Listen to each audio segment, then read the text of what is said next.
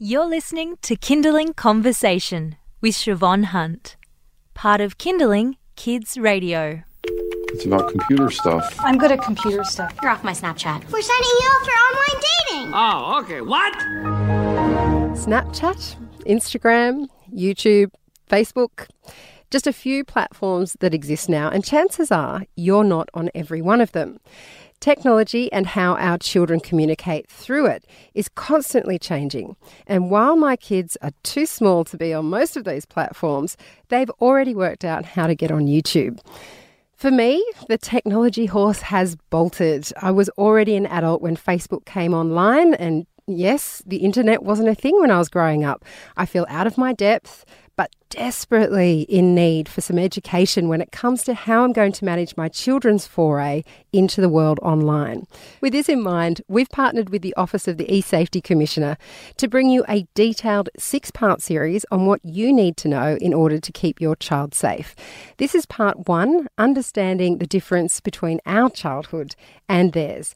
Joining us for this chat is Julie Inman Grant, the eSafety Commissioner, and Associate Professor Amanda Third from Digital, Social and Cultural Research in the Institute for Culture and Society at Western Sydney University. Ladies, welcome. Thank you for having us. Yeah, great to be here. Amanda, if I can start with you, I just mentioned that I hadn't grown up with Facebook, but I use it now as an adult. How important is it that we understand that childhood has changed since we've become parents?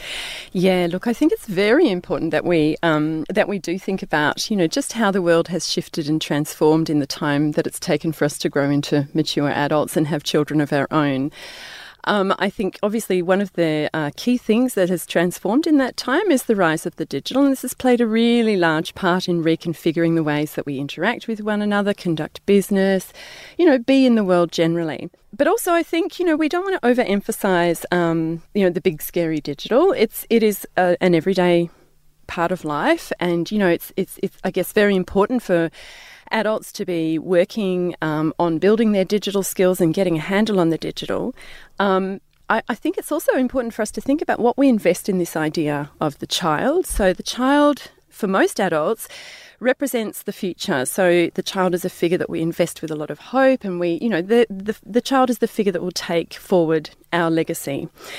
But the child also is a figure that highlights the differences between the childhood we experienced as adults and the childhood of the now. And of course, technology has played a really big role in transforming what childhood means, right? And I think when adults come to encounter this, it can be a very disconcerting and unnerving thing to realise. It's when we see that difference between what it was and what it is, it makes us nervous. And so I think it's really important to recognise that, because in recognising that, we can kind of get a hold on it and start to think more productively about how we work with children in a digital world. There's so much in that, but I might take it apart slowly if we can.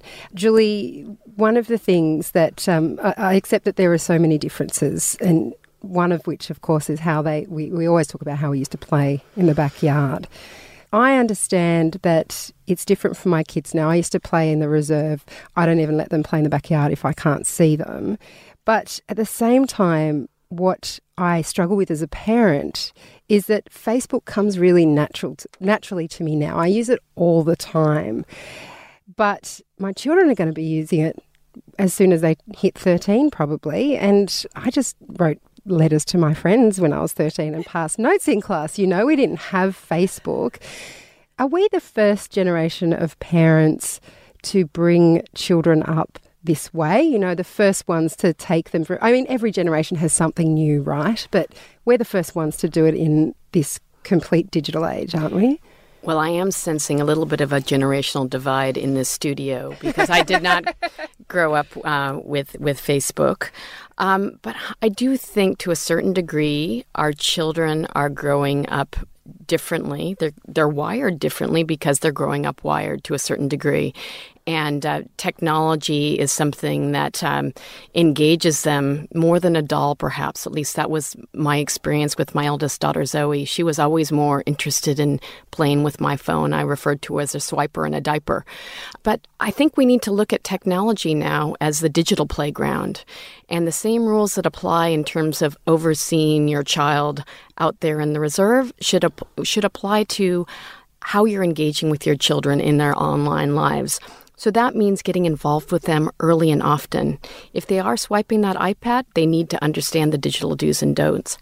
And I think we're all guilty of using the iPad as the digital babysitter, but we can't leave them unattended for too long, or when they're a teenager in a room alone with their Kindle or their iPad. And we also have to understand, while it shouldn't be scary, all of the abuses that we hear talking about, bullying, child sexual exploitation, exposure to nudity, these are social issues that we've struggled with from time immemorial, but they're just manifesting themselves a little bit differently on digital. And so we do have to understand that any platform or app that facilitates communication and interaction can facilitate some kind of online abuse. Amanda, talking about the nervousness that parents can feel when they look at their child and think, oh my goodness, how am I going to manage all of this? I mean, I think my nervousness comes from ignorance because I don't know what to do. Is that a big thing that parents must be afraid of?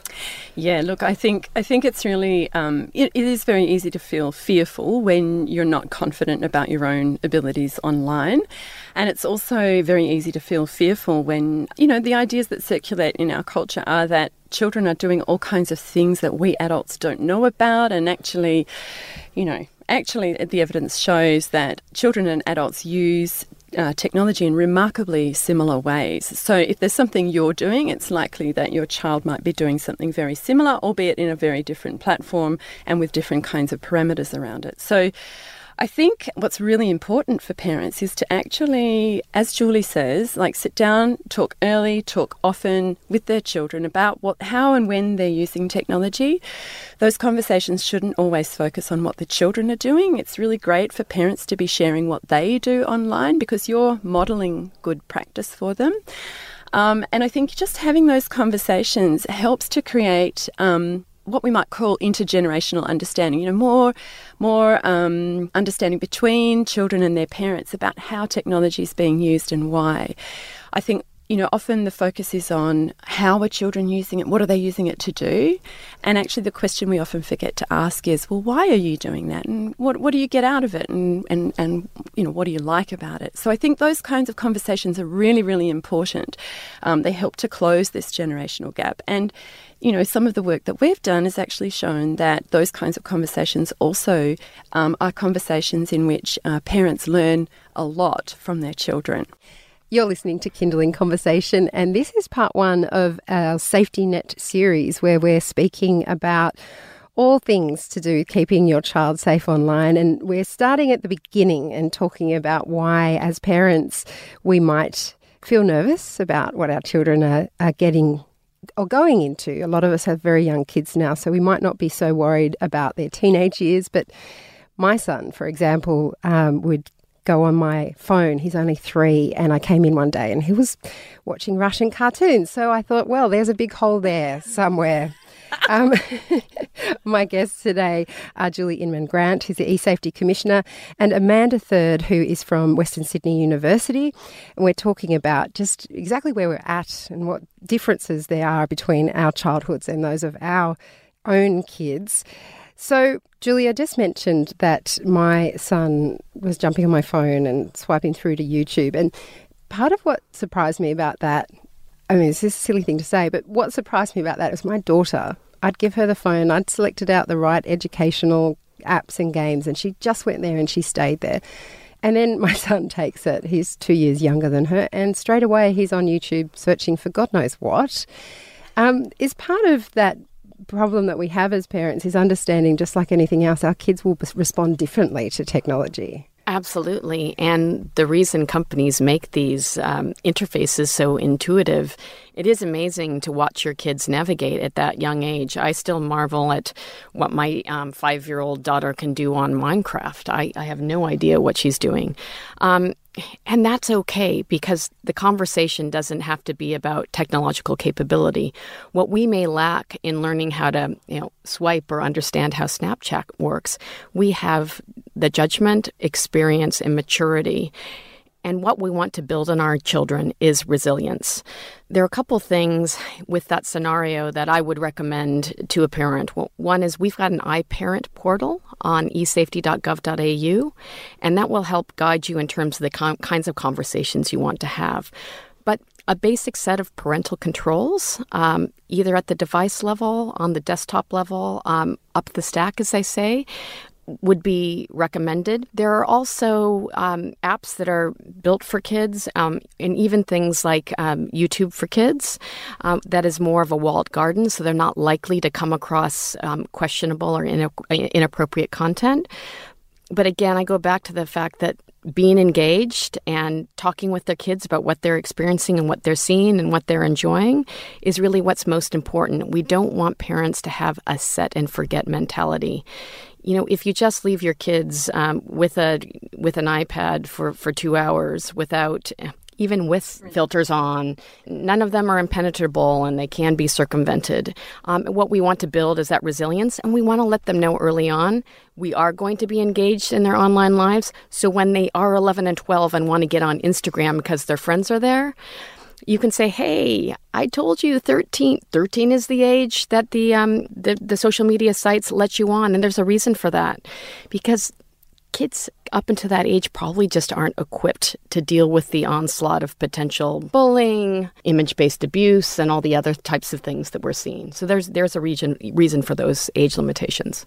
When you, Julie, was speaking about you don't want parents to just sit and leave them there, Amanda, when Julie was just talking about, we don't want parents just to give their iPhone, let the kid play in the corner. What that made me think about was, in some ways, I feel like we've kind of, as parents, we're sleepwalking into, it's been the digital age forever, but we've been sleepwalking in the sense that we use things a certain way. iPhones are ubiquitous now. We all walk around, people walk around looking at their phones, and nobody stops to say, actually, in a really normal, practical world, it does not make sense to walk across a road looking at your phone. So why is it that so many people feel that's the most natural thing?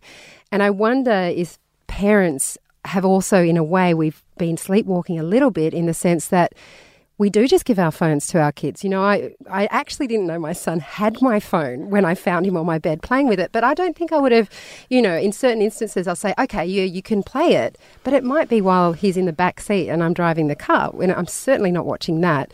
Is that a part of human nature that we've kind of just not even stopped and said, let's start from the beginning? What are the most normal human rules we should be putting in place here? Yeah, look, I think it's a really great question. And I think, I think a lot of parents, it has to be said, are really doing a great job. And I think, there is a moment where a parent should kind of stop and congratulate themselves for what they are doing. I think often parents are browbeaten a lot about, about their children's digital practices. But I also do think that,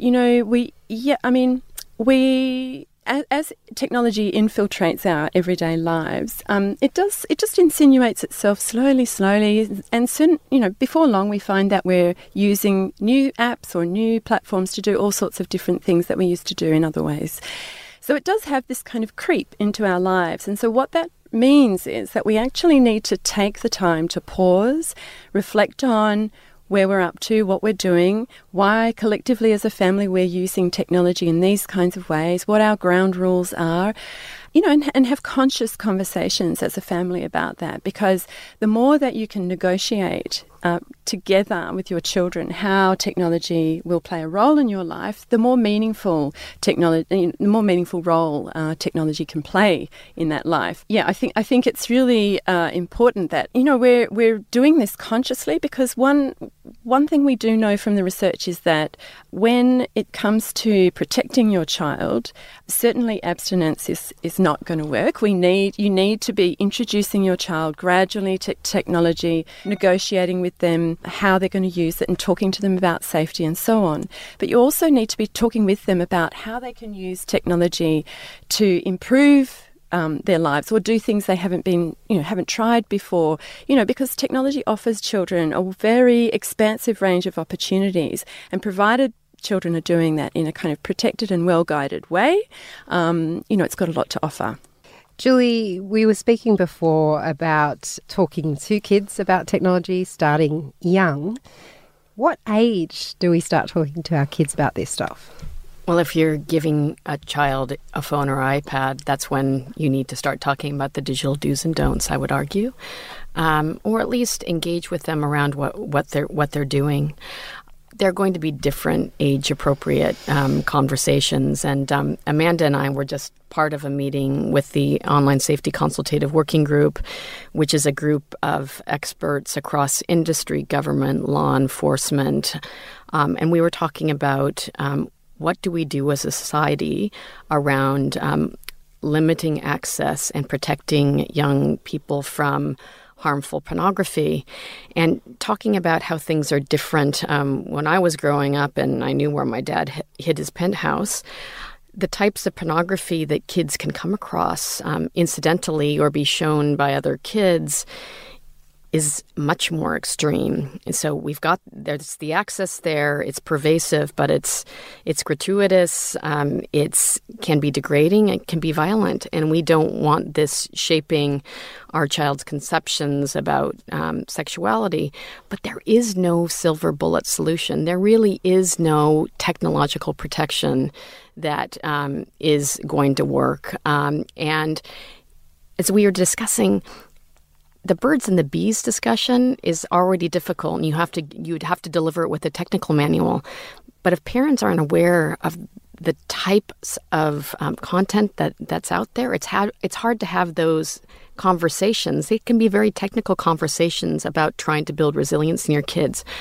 But we have worked with Dr. Justin Colson, and we've put some resources on the eSafety.gov.au website that will help parents script a conversation if their child has come across pornography incidentally, when they're a conversation for when they're 8, when they're 8 to 12, and then when they're teenagers, because these are very different conversations. So we're doing what we can to consult with the experts like Justin and Amanda, because there does need to be a different kind of guidebook today. I would just add to that, just to underline Julie's point, that, there are all sorts of technical solutions that you can apply to ensure that your children are, that their access to violent or age-inappropriate content is minimised. But the best filtering tool is the kind of filtering tools that reside in children's heads. So our key role as parents is really to build those tools. That's where our emphasis should lie. Yeah, the brain is a pretty good filter, isn't it? Absolutely. If it's shaped the right way. So before you go, when I look at this topic, I keep going back to the Buddhist ideal of beginner's mind. So they always say, Buddhists say you've got to approach everything as if it's new and you've never learnt it before. Would you say that's a good way for parents to approach technology, Amanda?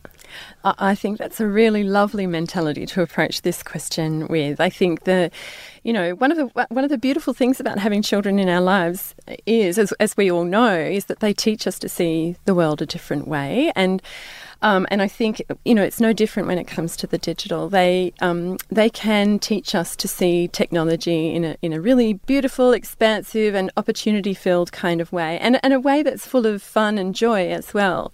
So I do think we need to kind of go back to those principles and be open-minded about the role that technology can play in our children's lives, whilst, of course, being very mindful of the things that we need to do as parents to protect our children from risks online.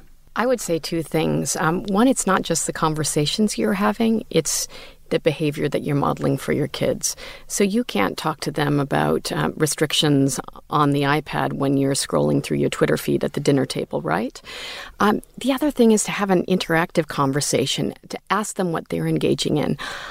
When I first heard that there were particular challenges with Musical.ly, specifically the chat function, and I knew that my daughter was on the platform, rather than sort of panicking and saying, get off the platform, I said, so who are your friends and how do you make them? And she's like, Mom, I have my privacy filters on, of course, and they're only people in my class. And so sometimes you'll be surprised with how au fait they are with technology and privacy and protective settings. So to a certain degree, we need to give them the benefit of the doubt, and we can learn from them too. That's a beautiful place to end it on, ladies. Thank you so much for coming in. Thank you. Our pleasure. That's Julie Inman Grant. She's the eSafety Commissioner, and Associate Professor Amanda Third. She's from the Digital, Social and Cultural Research in the Institute for Culture and Society at Western Sydney University. You've been listening to a Kindling Conversation podcast. We'd like to reach as many parents as possible, and you can help us by giving us a review wherever you downloaded this episode. It means that more people can find us. I'm Siobhan Hunt. See you next time.